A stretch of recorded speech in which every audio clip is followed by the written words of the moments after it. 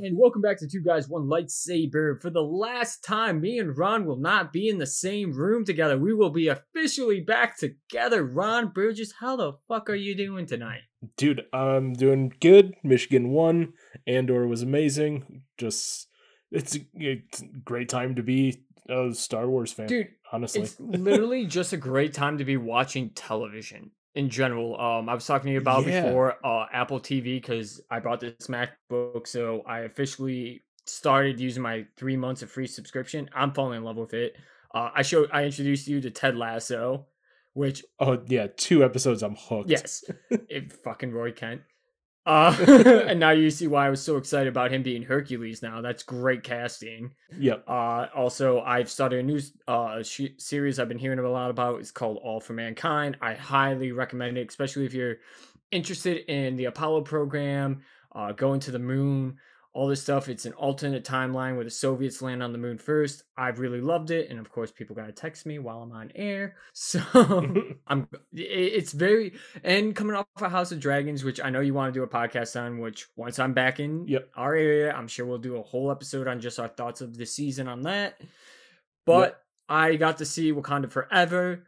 Last night I went and saw it, and this movie, this is gonna be spoiler free. Don't worry. It's a solid 8 out of 10. It was way too long. That is my biggest criticism about that. I love 3 hour movies, but there were certain things where I thought it dragged. There was great world building in it. I love the culture aspect that they built, especially with Namor. Namor is fantastic in this movie. He is the definition of an anti-hero in Marvel, and I really love how they've done his character. Because just like Wakanda with Killmonger, or not Wakanda with Black Panther, what they did with Killmonger, they do the same thing with Namor, and it's way just like kind of the same thing. Namor's backstory is really great. I love how they handled the Chadwick Boseman thing. It was so beautifully well done. My issue was the finale. The final battle is a little lackluster. I have my issues of it when I look at it from a strategic standpoint. It did not make a whole lot of sense. But overall, I love this coming back and taking Marvel serious. This felt like it would have belonged during the phase 2 of Marvel, if that makes sense, where they took it more serious. Like there wasn't jokes constantly. There's jokes, but it's actual jokes. It's not like throwing it in your face. So I really do recommend that, and I think we probably I'm gonna go see it with you. I'm probably gonna see this movie 2 more times in theaters. That's how much I liked it. That's how much I appreciate what they did with it, and I am ready for Marvel taking stuff way more serious, especially before the trailer they showed again Ant-Man 3 trailer beforehand, and I'm feeling that the tone is gonna get picked back up, and I hope Marvel goes back into taking it more serious. I hope so too, because I mean, it's I don't know, we're kind of missing I don't know, almost like flight or fight kind of thing, where it's like you haven't had a big bad that's kind of threatening the universe kind of thing. No, So and Namor though is a big bad. Like he is a threat because how they explained, granted they're not from Atlantis, they're Aztec Mayan descent, I believe they say in the movie. They're fucking badasses. And there's one thing I will say, they get back up. Like I'm like, wow, these guys are getting taken down really quickly by a Glock, and then you see them rise up like fucking zombies after they get taken down. And I'm like, oh, that's cool. Like, yeah, that's kind of going to be an issue if they rise up, and God knows how many there are of them. They never really specify. And the city is beautiful as too. The underwater sequences are way better than Aquaman, in my opinion. Even though again they show the Avatar 2 trailer before this, and I'm like, oh wow, you guys' water shit looks terrible compared to Avatar. But well, yeah, I mean, James Cameron, there's no competing with yeah, the technology he uses in his films. the greatest technical director of all time, in my opinion. The guy literally makes everything look amazing. So I really recommend seeing Black Panther 2. We're definitely going to do about that. And Ron's going to finally see Black Adam and probably be disappointed. But let's get into what we're not going to be disappointed to, or so far, is The Acolyte. The cast was officially announced this week as we get into this news. Ron, what do you think about this cast for Acolyte and the supposed not supposed, but the synopsis of what this show's going to be? Are you excited for this now? Coming off of Andor? This might be the most excited I've been for a Star Wars show in a while, just because it's a timeline we don't know of. It's Sith based. Carrie Ann Moss is in it, which is awesome. Yeah, I'm super excited for this. The dark side is probably the most underutilized thing in Star Wars right now. Carrie Ann Moss being added to the show has just been such a game changer to me because with them saying like that it's gonna be a former Padawan meeting with their Jedi Master to like investigate what I believe is what they're saying, correct? Yeah, it's something like that. Well, I forget the synopsis. The synopsis came out a long time ago. so what I'm excited about though, with especially adding Daphne King, which everyone knows from Logan, where she played X-23. Guess what? She's grown up, and it's super weird seeing her in makeup and stuff and being like a full ass adult. Makes me feel old because that movie's like 4 years old now, going on 5. Uh, and she's been doing doc materials as well. But I'm hoping that if with them being like they're investigating, I hope Carrie Ann Moss is the Jedi Master and Daphne King is her apprentice, like former Padawan. I think that would be Oh, that'd be great. the perfect pairing. Oh yeah, that'd be absolutely fantastic. Carrie Ann Moss playing a Jedi Master who could be very Qui-Gon-ish, because that's what I kind of hope for. I hope she's like an open-minded Jedi, not one that's by the books. I think that would be very interesting. Also, the rest of the cast is Amanda Stenberg, and this is all from StarWars.com. Amanda Stenberg, who is known for The Hate You Give. Emmy Award winner Jong Jae from Squid Game. Hell yes. Very awesome to see him in something. Outside of that, he was amazing. Granted, the voice, I watched it with the dub because I can't watch a show watching subtitles the whole time. I just can't. It's weird for me. We are very different in that. I watch that with subtitles. Yeah, because I think the dub, no one gets the emotion right. So I'd rather read it and having the right expression of the words. I agree, but his facial expressions are what sold me on his acting during that show, even with the dub, with just his heartache and break, and like he was. I get that. Maybe I'll give it a rewatch with that just to get that opinion to see how it goes. Moving forward, though, we got also Manny Jacinto from Nine Perfect Strangers, never watched. Daphne Keene, as we said. You got Jodie Turner Smith from Queen and Slim. Rebecca Henderson from Inventing Anna. Charlie Barnett, who is known for a great show I'm gonna have to look up. It's called The Russian Doll. A lot of people seem to love that show as well, and then with Carrie Ann Moss finishing it. This show is now, I'm putting it in the Andor territory where I'm gonna have high hopes for it. It doesn't mean I need it to be as an adult thing, but I hope we get to see something new in Star Wars by going back to the old. I hope this is the stepping stone to finally fucking get a Knights of the Old Republic show, and this is the pressure it has on it. And the cast diversity is what I'm loving as well too. I just can't wait to see what they're going to be doing during all this and how dark it's going to go. And with it only being set 100 years before episode 1, maybe we get to see some Darth Plagueis in this, because Plagueis can age. He's an alien. We don't know how long his species lasts age-wise. So if we get to see Darth Plagueis, even a young Darth Plagueis with his master would be fucking amazing. Yeah, it would. And I believe his master's name is Tenebris or Tenebis. I forget. I have the book. I believe he doesn't he look like the guys who are part of the band in episode 4 and Cantina. Isn't that what his speech? Tenebis? Yeah, doesn't he look like them? I can't remember his thing, but I know Plagueis is a Mun. Yeah, Plagueis is a like Mun. The banking clan. Let me look this up.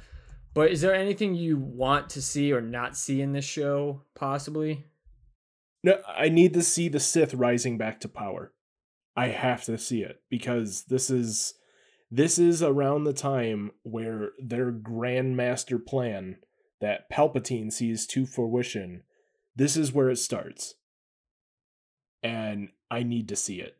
Right, and I am looking at Darth Tanapus. He's got a very cool look. He does look like the alien species we've seen in the cantinas, the jazz band. Okay. But he's got like a metal mask around his face and a metal body armor. This is what I'm looking from the Star Wars Legends continuity.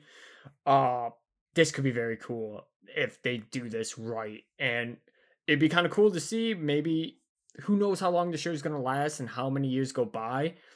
Because we see Palpatine. Palpatine, I would want to guess. I don't know this officially because I'm not that big of a nerd. He's like what? Mid 30s, early 40s when we meet him in episode 1, you would say, based off looks.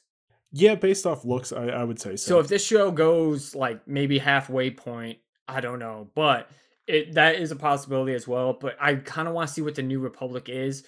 I guarantee we're going to see a young Yoda. Not even a young Yoda. Yoda would be maybe 700 or 800. Yeah, like around This would 800. be Yoda in his prime. He is, I believe, I don't know if he's master of the count or like the head of the council, but he's on the council at this He's point, definitely and up he's there with. prime fighting shape. Yeah, he's definitely up there, and he's at least maybe a Mace Windu right now, I would say.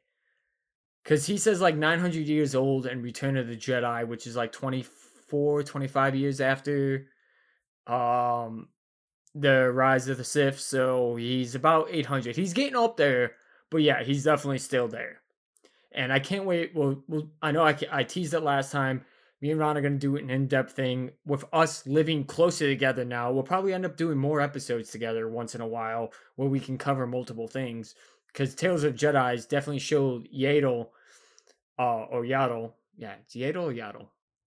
Yaddle.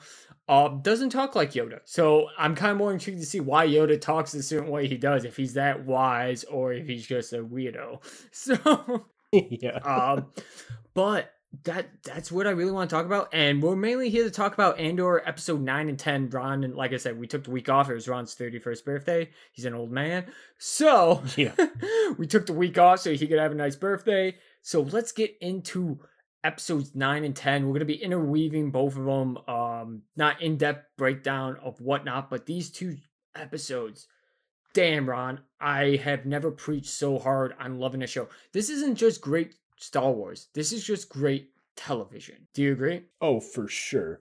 This is, honestly, I don't even, if you didn't know this was Star Wars, you might be able to get away with like not knowing that it even takes place in a Star Wars universe. This is just a good old-fashioned spy thriller, and it's so good.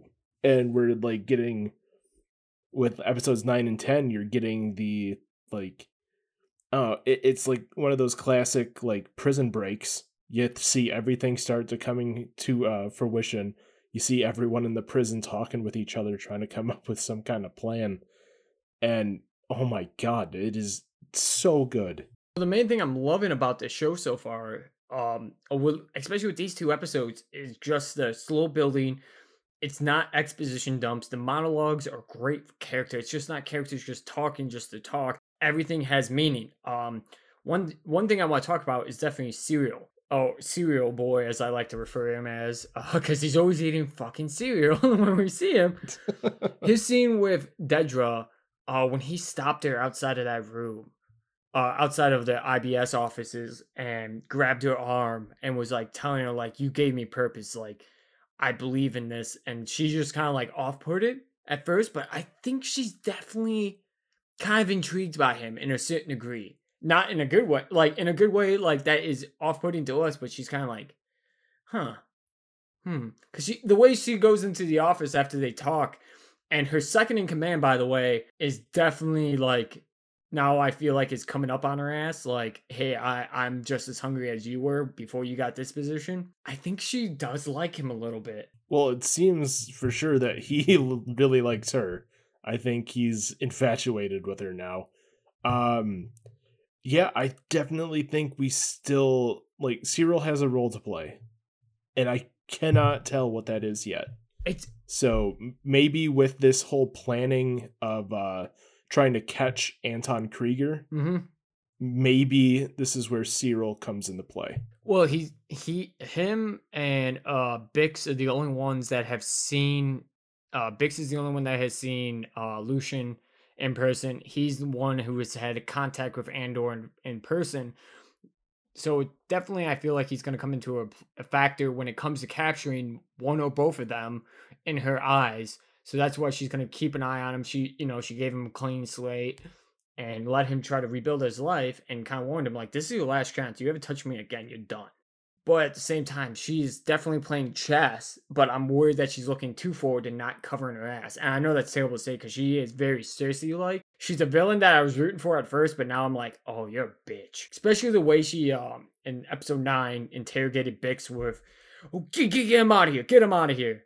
And then, her saying, like, don't bore me. Like, those little moments makes me hate her and makes her such a great villain. Like, she's on the Tarkin level. And I'm so curious how she gets her comeuppance because she does not exist afterwards. So there's something that's going to happen where her downfall is going to, like, her arrogance is going to be her downfall in the show. And I can't wait to see how it plays out. I'm thinking the same thing. I'm like, okay, I've never heard of her up until this point. Never heard of Luthen until this point. These guys don't survive. Like, there's going to be some kind of huge fallout where Cassian is pretty much the only one to walk away at the end of this Andor show. And him, and I do love it. I didn't realize it, but Melshi in this show is in Rogue One as well. And we'll talk about that in episode 10 as well. But the little things, I'm seeing the rebellion get formed here. And it's that thing where Princess Leia said to Tarkin, the tighter you hold your grip, more systems will fall through your fingers. This prison break, this prison right here now is giving a reason for people to rise. The more pressure you put on us, the more we want to rise. And seeing Andy Serkis as Kino get to that moment leading up to this where Cassian is hassling him to get the fuck out of here. How many guards? And it takes Olaf dying and that medic saying the reason they killed those 100 people is because someone on a floor got rotated in this floor and told everyone, so they killed them. That moment of him just saying no more than 12, I was just like, let's go.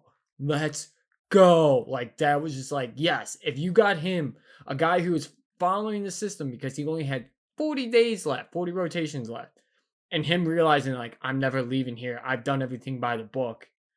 Fuck them. Let's go. Yeah, I love Cassian just hassling him the whole episode to get involved. And then, yeah, once Olaf dies and he turns to the medic, like, what happened on 2? That medic, by the way, is Harry Potter's father. Fun fact. He played Harry Potter's dad in the Harry Potter movies. Fun fact. Holy shit. Yeah, I know.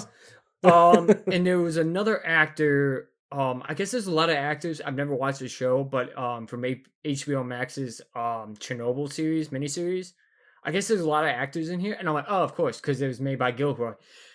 Gilroy, I don't want every Star Wars show to be like this, but Tony Gilroy definitely had his mindset. Like, I'm not making a Star Wars show. I am making a spy thriller show.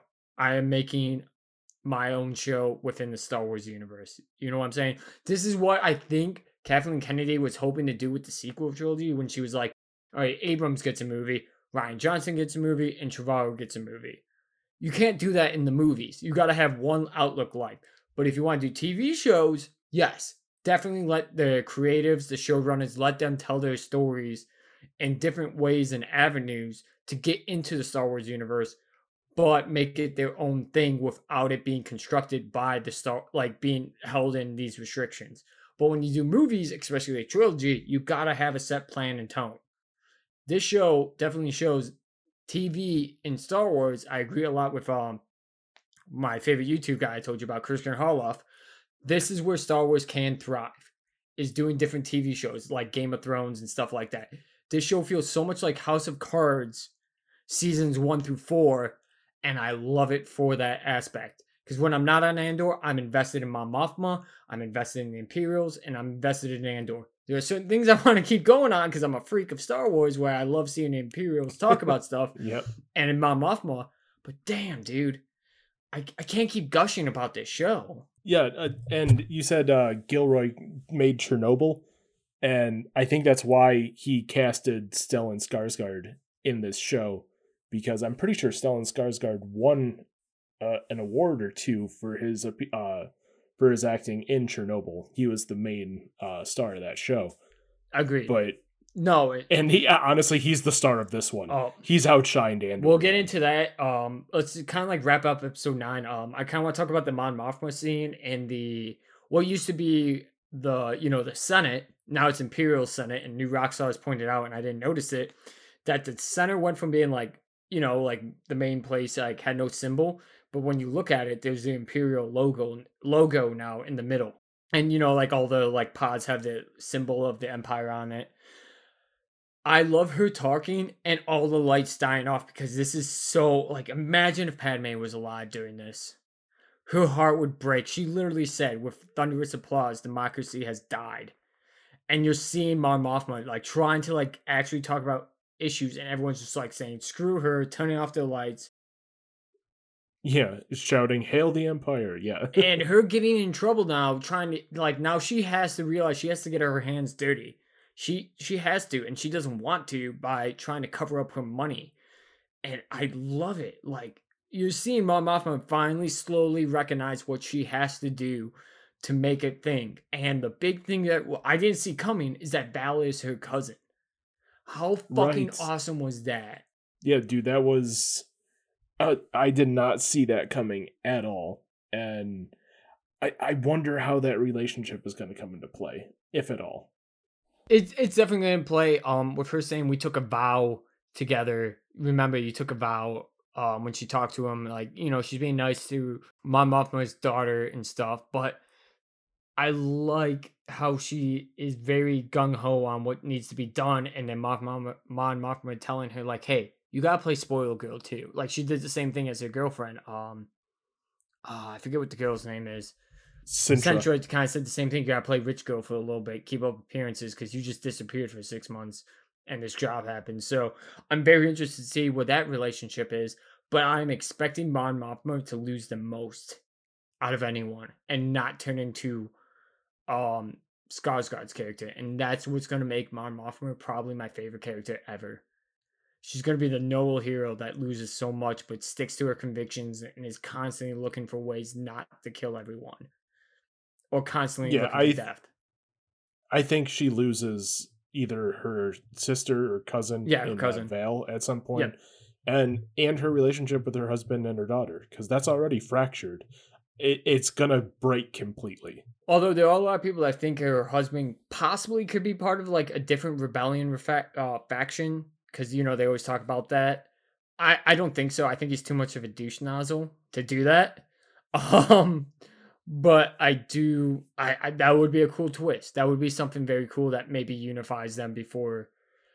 There's no way they walk out alive. I really do think her whole family's either gonna die or be strictly Empire going forward after this episode. I could see her husband being in league with Saw. Possibly, like, yes. He's so good at playing the like political douchebag and making friends with all the wrong people that it would make so much sense that he's like Saw's inside man. Yeah. All right, let's get into it. Let's get into possibly the episode. I think finally, because numbers have been so low, I guess from like social media, this show is not something you can make a gif out of, like Mandalorian. You're like, there's not one liners, this isn't like pew pew cool things. But this episode, One Way Out, episode 10, I really believe is what is gonna turn the tide and make everyone binge this show that has been on the fence about it and get into it. One guy I went to school with, he posted like, I don't know, like he said, I never wanted this show. I've seen enough about the rebellion. And I literally messaged him privately. I'm like, this show's not about the rebellion. This is so much more. This is not Rebels. This is a show that's about sacrifice and war. You saw my post I tagged you in. This show is way much more than just a Rebel show. This is a character story, and it brings down the realism of Star Wars. Like, One Way Out's my favorite episode of the season so far. By far.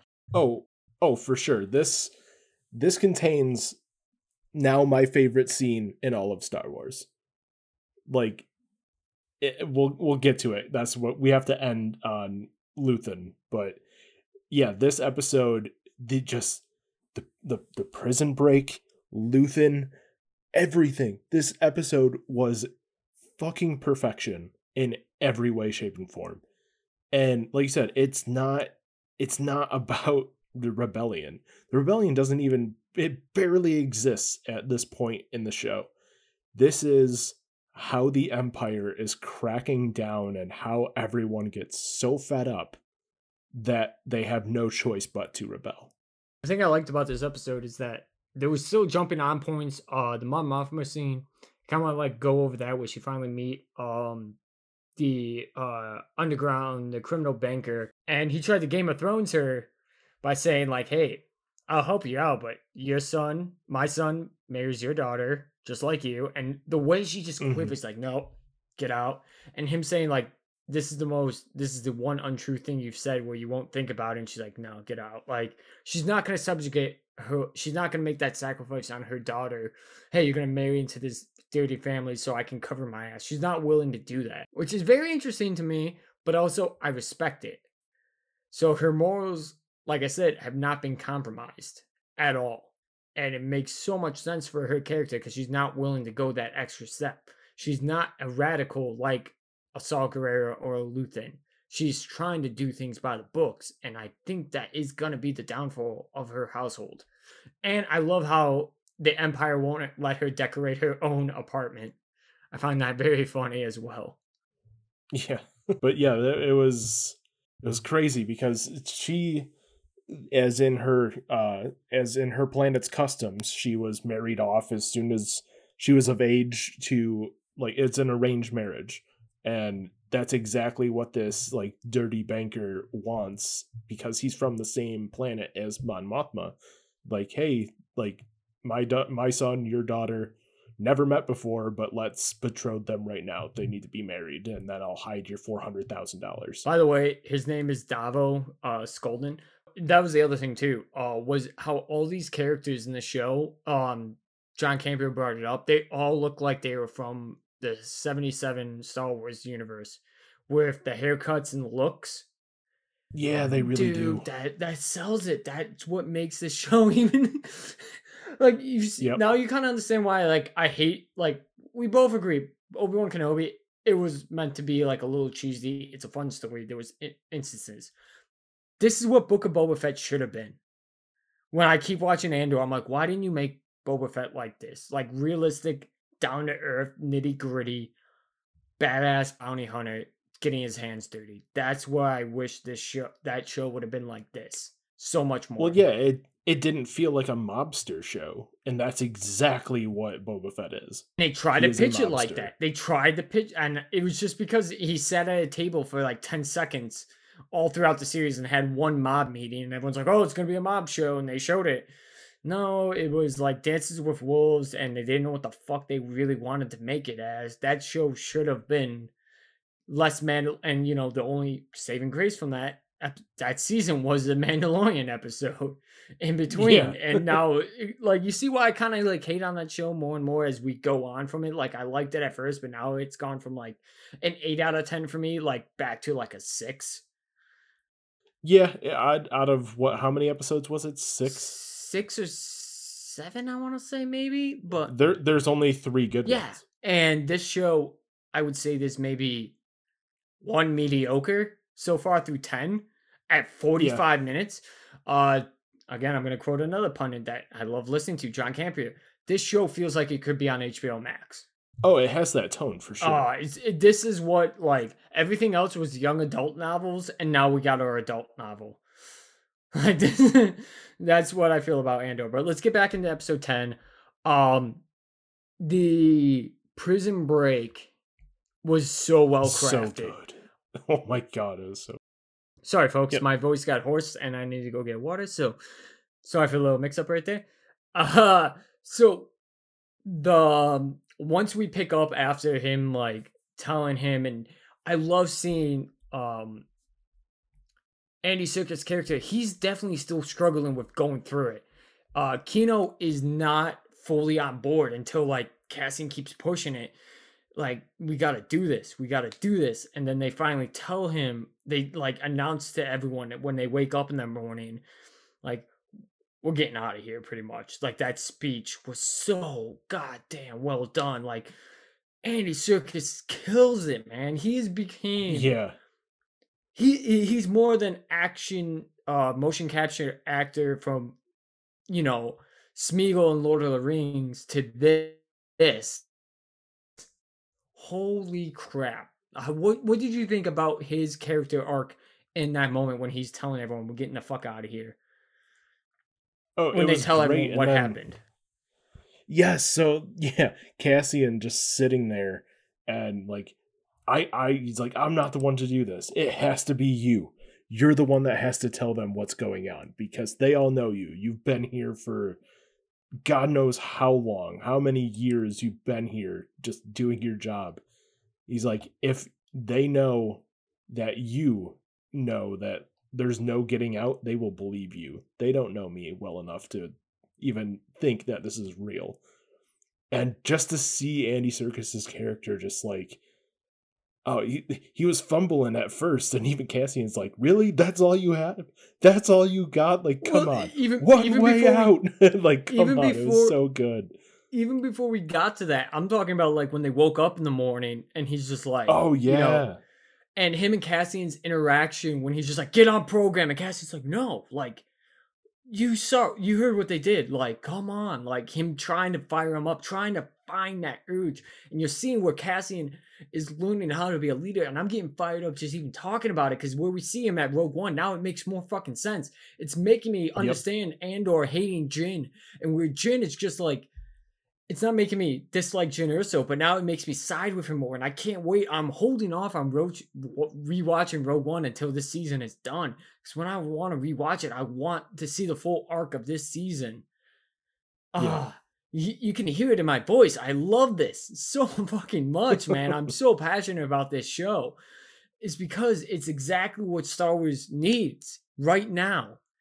It needs to get us older fans back invested into it after that bullshit sequel trilogy where 1 out of 3 movies fucking failed so many of us, especially the third one. To see this, it's making me want to see more grounded. I don't give a shit about the Jedi.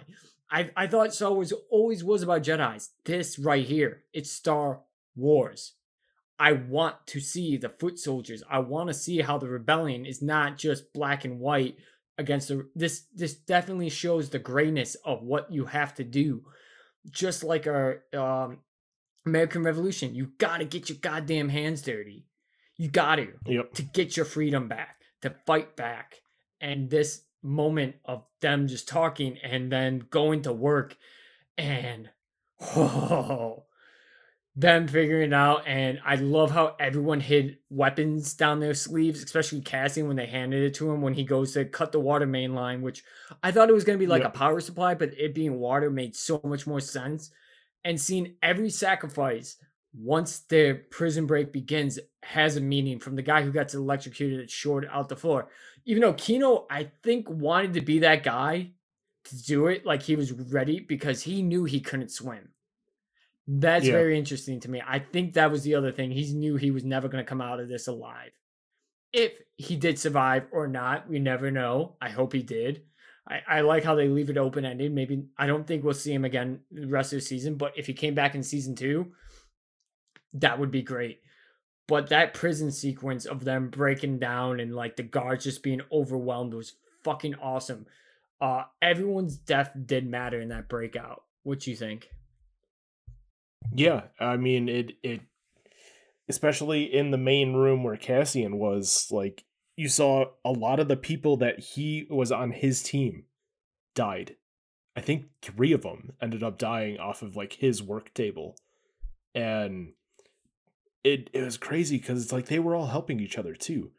It was no one was left behind. Everyone was climbing out. Everyone had to work together in order to get it done. The 2 guys who died from his table were Bernac, which was the guy who was climbing up on one side that gave Cassian the opportunity to take out the one guard and get a double kill like Call of Duty style. And then the other one was Zal, the redhead. who kind of called out the other guy, Bissian, I believe his name was. If but the guy who was like kind of trembling, that was the other one. Um, that was like, come on, we gotta do this. And once it happened, once shit hit the fan, it hit the fan. And I love seeing the guards just freaking out because there's 12 guards per 7 floors. That's like what, 72 guards maybe to 48 to 5,000 inmates. No, there's Yeah. no way. The structure isn't the guard base, it's the system, the electrocution. That's what kept them safe. It wasn't the Yep. manpower. They don't have the manpower to hold these guys back, and you saw that. And it was so well crafted. The action sequence, the pacing was so well done, going up and down through it. And the claustrophobic nature of them going down the hallways and not knowing what's around the corner was brilliantly well done. Oh yeah, they almost shot each other multiple times.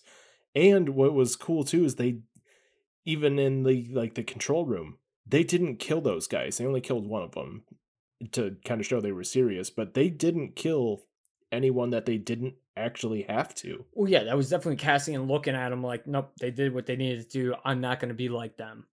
Like, he'll kill when he needs to, but if he's like, no, these guys just like, it's not like they're not work. It is kind of like, no, you guys clearly just doing your job. You're just as oppressed as us because that's the empire. You know, think about it. What else are you gonna do if you're nobody in the universe? You're gonna enlist, right? Oh yeah, for So sure. that's what these guys did, and that they're not the ones making the calls.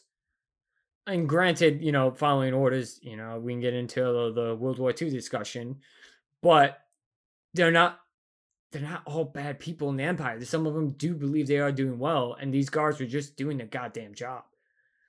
Yep. And especially, they're not a threat once you take away the power and the communications. Like, once they took away the power to the floors, the guards are not a threat. We saw them all huddling in a pod together, sweating, hopefully hoping that the prisoners bypass their room and just walk by them, don't go in there, because they knew they were done. They were done for. These guys are full of rage. And as you were talking about earlier, was with Kino's speech, say, pick each other up. You see someone falling, pick them up. We are getting out of here. One way out.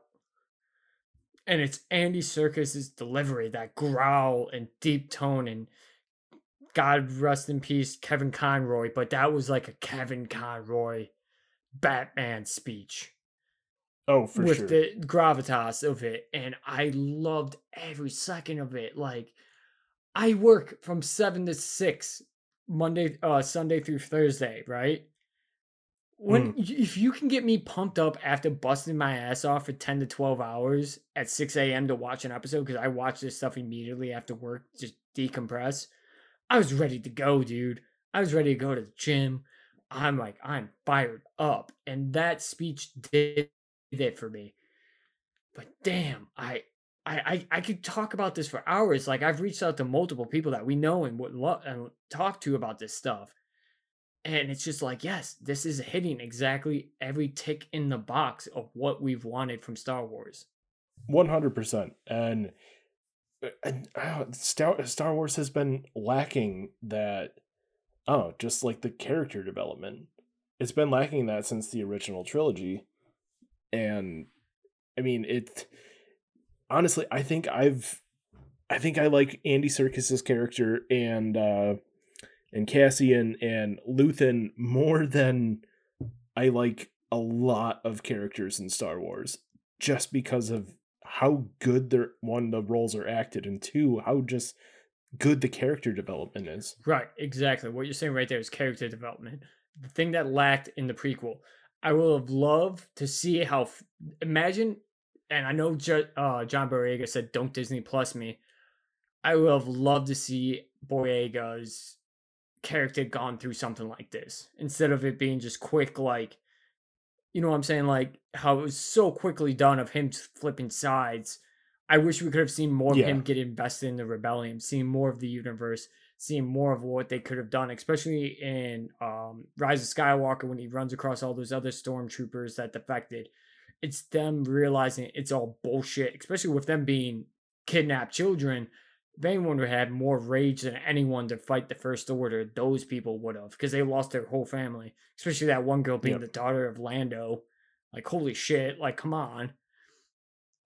And this is so well done to the point where I'm curious, like, where we keep going in Star Wars. We keep filling in these spots, these blank spots. They're gonna run out of timeline to where they're gonna have to push forward to a new threat, and I can't wait to see where they go with this because of this show.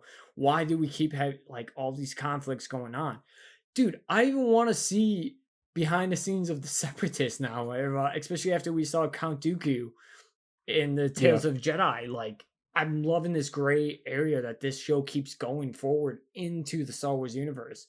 It's not black and white, and I love it for that. Not everyone is Yeah. sold on the rebellion, especially that douchebag that tried to take all the credits for himself. Right.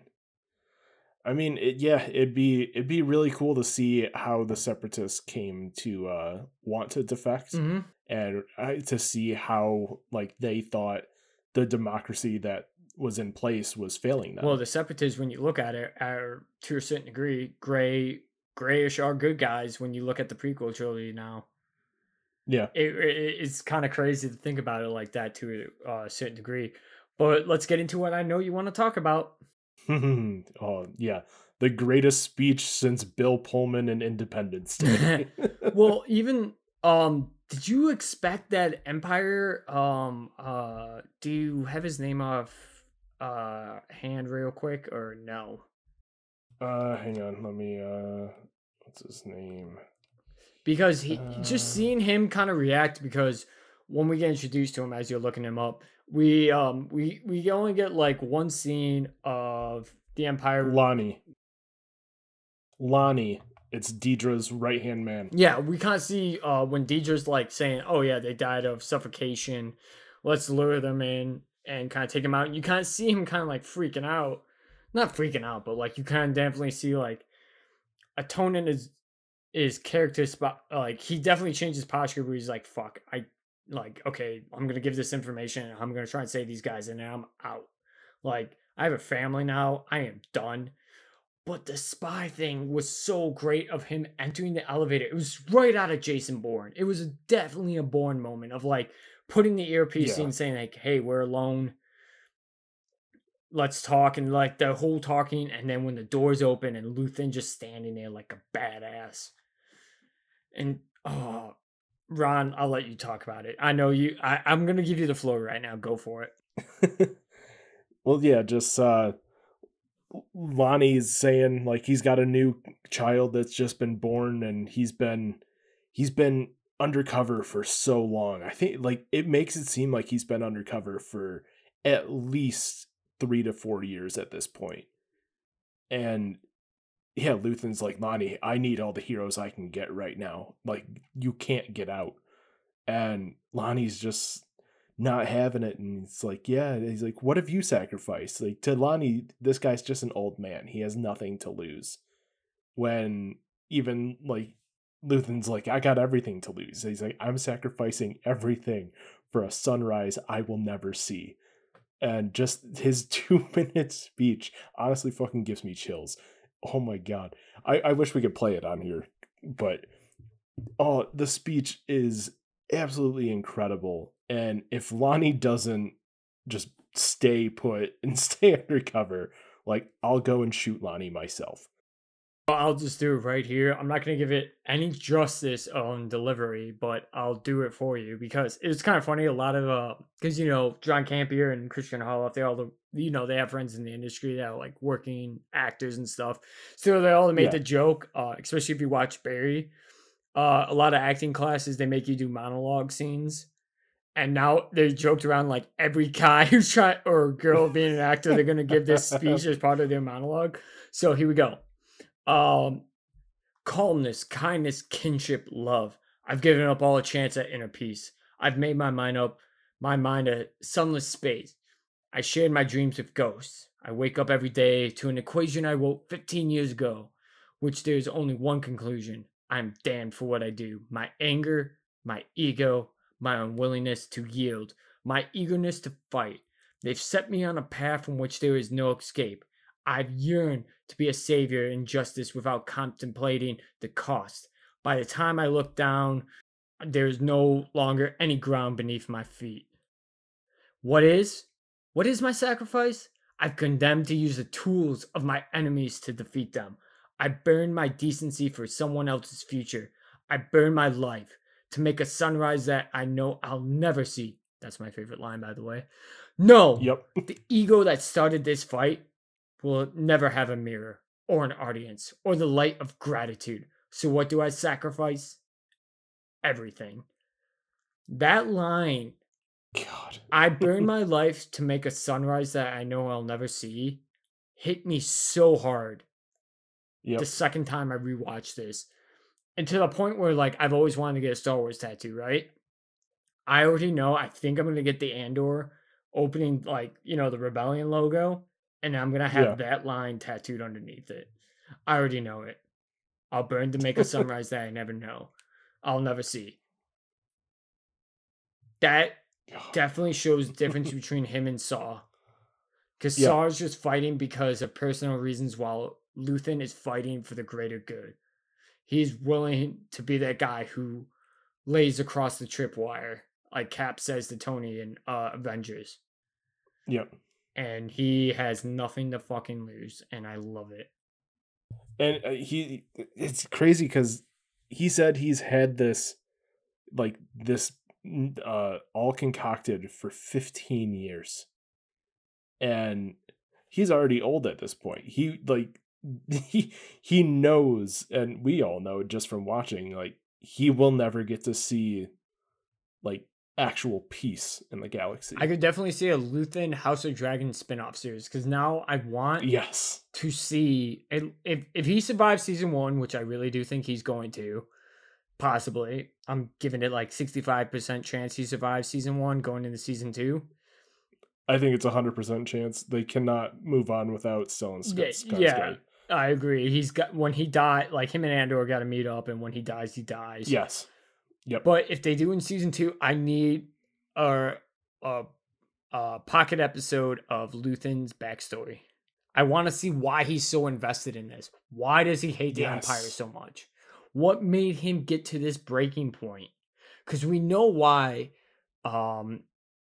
everyone else has so far, and we're building it for Andor. And that's the thing I also love about this. Andor did not join the rebellion just because he hated the Empire. He joined it because of a job and he had his back against the wall. But we're seeing why he is so passionate about it. We're seeing why in Rogue One, again, he gets so pissed at Jyn and he makes that speech to her and they make that final push. Dude, I just love this. Like, I literally... I could do a whole pack.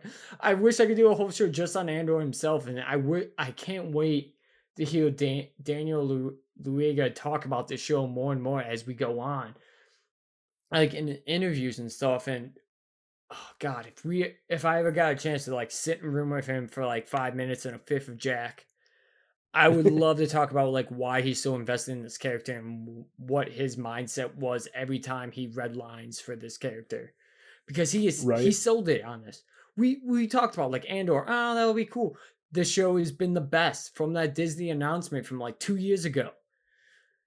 This has been the best Star Wars, and I love Mandalorian. Don't get me wrong. I'm not saying this show is better than The Mandalorian. It's different than The Mandalorian. Yeah, completely different. The Mandalorian is what you watch with your friends and your family, a casual 30-minute thing. And I hope this puts pressure on Mandalorian to make episodes fucking longer. Don't cut things out. Try and make it longer without making it stupid long, where like a lot of scenes don't make sense. But I'm sorry, I'm cool with waiting a week for this 30. I think this was the shortest episode at like 38 minutes, but it felt 45. You know what I'm saying? Yeah, dude, this felt like a whole movie. So much happened in this episode. You could say that about every show, like all these 3-episode arcs. The way they did it was beautiful. It's not just week to week, do the mission, collect your new gear, move on. Like The Mandalorian. This is literally a 3-story arc every episode to keep building characters, and every scene matters. There's ripple effects, just like Game of Thrones and House of Cards and etc. etc. You can make comparisons all day. This is nailing it on all those fucking points. And what's crazy too is like when this first came out, when they released the first 2 episodes, I was the first one to say like, okay, this is really slow for me. I'm like, I like Cassian, but like I feel like nothing of importance has happened yet. And now I've done a complete 180 where this is my favorite Star Wars thing to date. This is and keep telling me. It's crazy. No, that was it. It's like I Star Wars has never got me to flip completely on a like point, like on a certain like on anything that they've done. They have not made me like go from hating to loving it in a matter of an episode. Well, the main thing, but until now, I will say this though, it's made me very intrigued at how the season's going to conclude, because it's going to end with the freeing of Ferrix, or at least a rebellion to act on Ferrix. We saw it with his one friend who took down the one Empire thing, and now they're being oppressed more. You got, the mom's not taking the medication. So where do you think Cassian's going to go? We saw him running into fields with, although I'm very intrigued to see how they get off. Kino can't swim, which was heartbreaking. And I hope somebody fucking grabbed him and just carried him along. Because right. I think he definitely needs to be around and die in season 2. Because, he's not around after that. Because he would have been on, in Rogue One. I really do believe he's definitely like a leader, and definitely would have been there with Cassian leading the fucking charge. Hindsight being 2020. Yeah. And this has been his redemption for Snoke. Like, no, we didn't give you enough for that. The cool thing I'm really looking forward to, though, is just like how like Ferrix and Rise of Rebellion. And somebody pointed out that like the orange and the white of the uniforms is symbolized of the rebellion uniform. So like these prisoners, like how many of these prisoners, 5,000 men, how many of these men are able or willing to join the rebellion that survived this? Like Ron, we watched Battle of the Bastards to get in Game of Thrones. We know how many, like, hey, if you get 3,000 foot soldiers, that's a big fucking deal. Yeah. And these men are all fighting for their cars and believing in it. That would be really cool if this is like the backbone of the rebellion, was this outbreak of the prison and them spreading the message, because people in the Star Wars galaxy don't know what the fuck is going on with this shit. So I could gush about this all day. I really could. Yeah. Like I can't wait for us to be in person again together, and I'm gonna have to edit 2-hour episodes because it's gonna be way worse in person. But I'm so happy that at least I've convinced multiple people to watch this show, and everyone that I've convinced into are starting to like it more and more. And is there anything you want to say before we head out? I don't think I've ever been this excited for a finale. Like I really want to know what happens here, and like what we're missing too is like we mentioned earlier in the show, like the setup of Anton Kreegyr. Like Luthen flat out said, I'm giving Kreegyr over to the Empire. So I wonder if the Empire is actually going to be able to capture Kreegyr and get what information they will get out of him. I wonder if that's how this season's going to end, is he's going to spill the beans on something huge. Yep, I agree. And I like how Melchi, by the way, that was the guy who survived with Andor. I saw it from New Rockstars, him being on the beachfront. Now it's going to make Rogue One way more better to me as well. Yeah. Isn't that kind of cool as shit? Like, that's why Melchi's right there with Andor, like, willing to go. Yep. Fuck, I can't wait to... I think we're going to have to rewatch Rogue One together in person, and then do a podcast after it. Dude, you're going to be living 10 minutes away. We can do it. Yeah, and you saw my new setup, thankfully, to my landlord / good friend.